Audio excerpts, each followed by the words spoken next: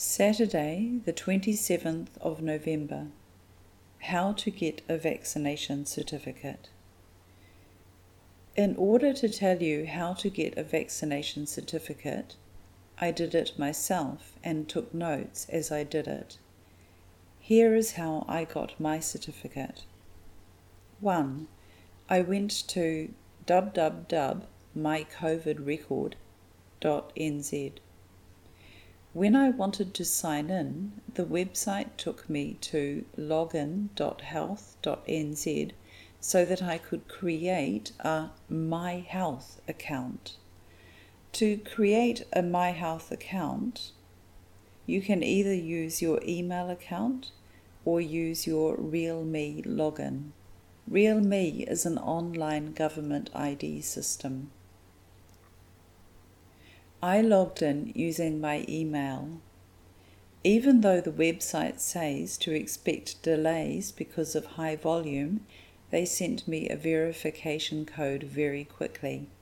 It came from this email address: noreply@identity.health.nz.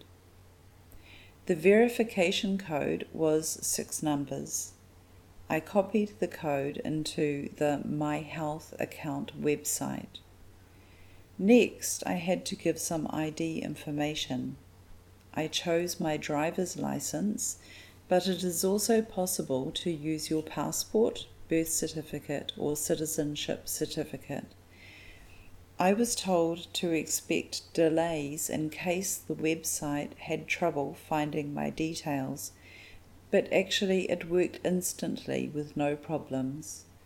The website surprised me by showing me what dates I was vaccinated. If you do have problems, you may have to call the 0800 222 478 number, and for this you will need your NHI number. Your NHI number is your National Health Index number. It is your ID for medical services.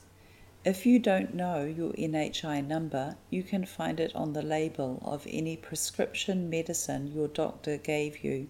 It's in brackets after your name.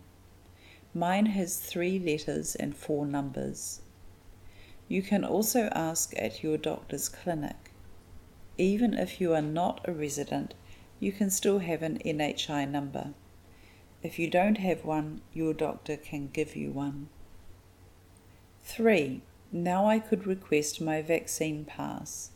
You can choose a pass for local travel or a certificate for international travel, or both.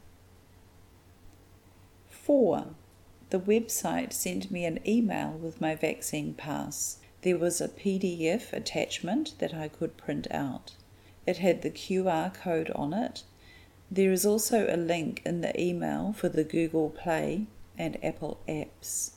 I used the Google Play app by simply following the link in the email, and it went very smoothly. So now I have a paper copy of my Travel Pass QR code, a PDF on my computer and in my email, and I have it on my phone. It really was easy and fast. Over the next few months, this travel pass will be more and more important for being able to travel and also for being able to go to restaurants or special events.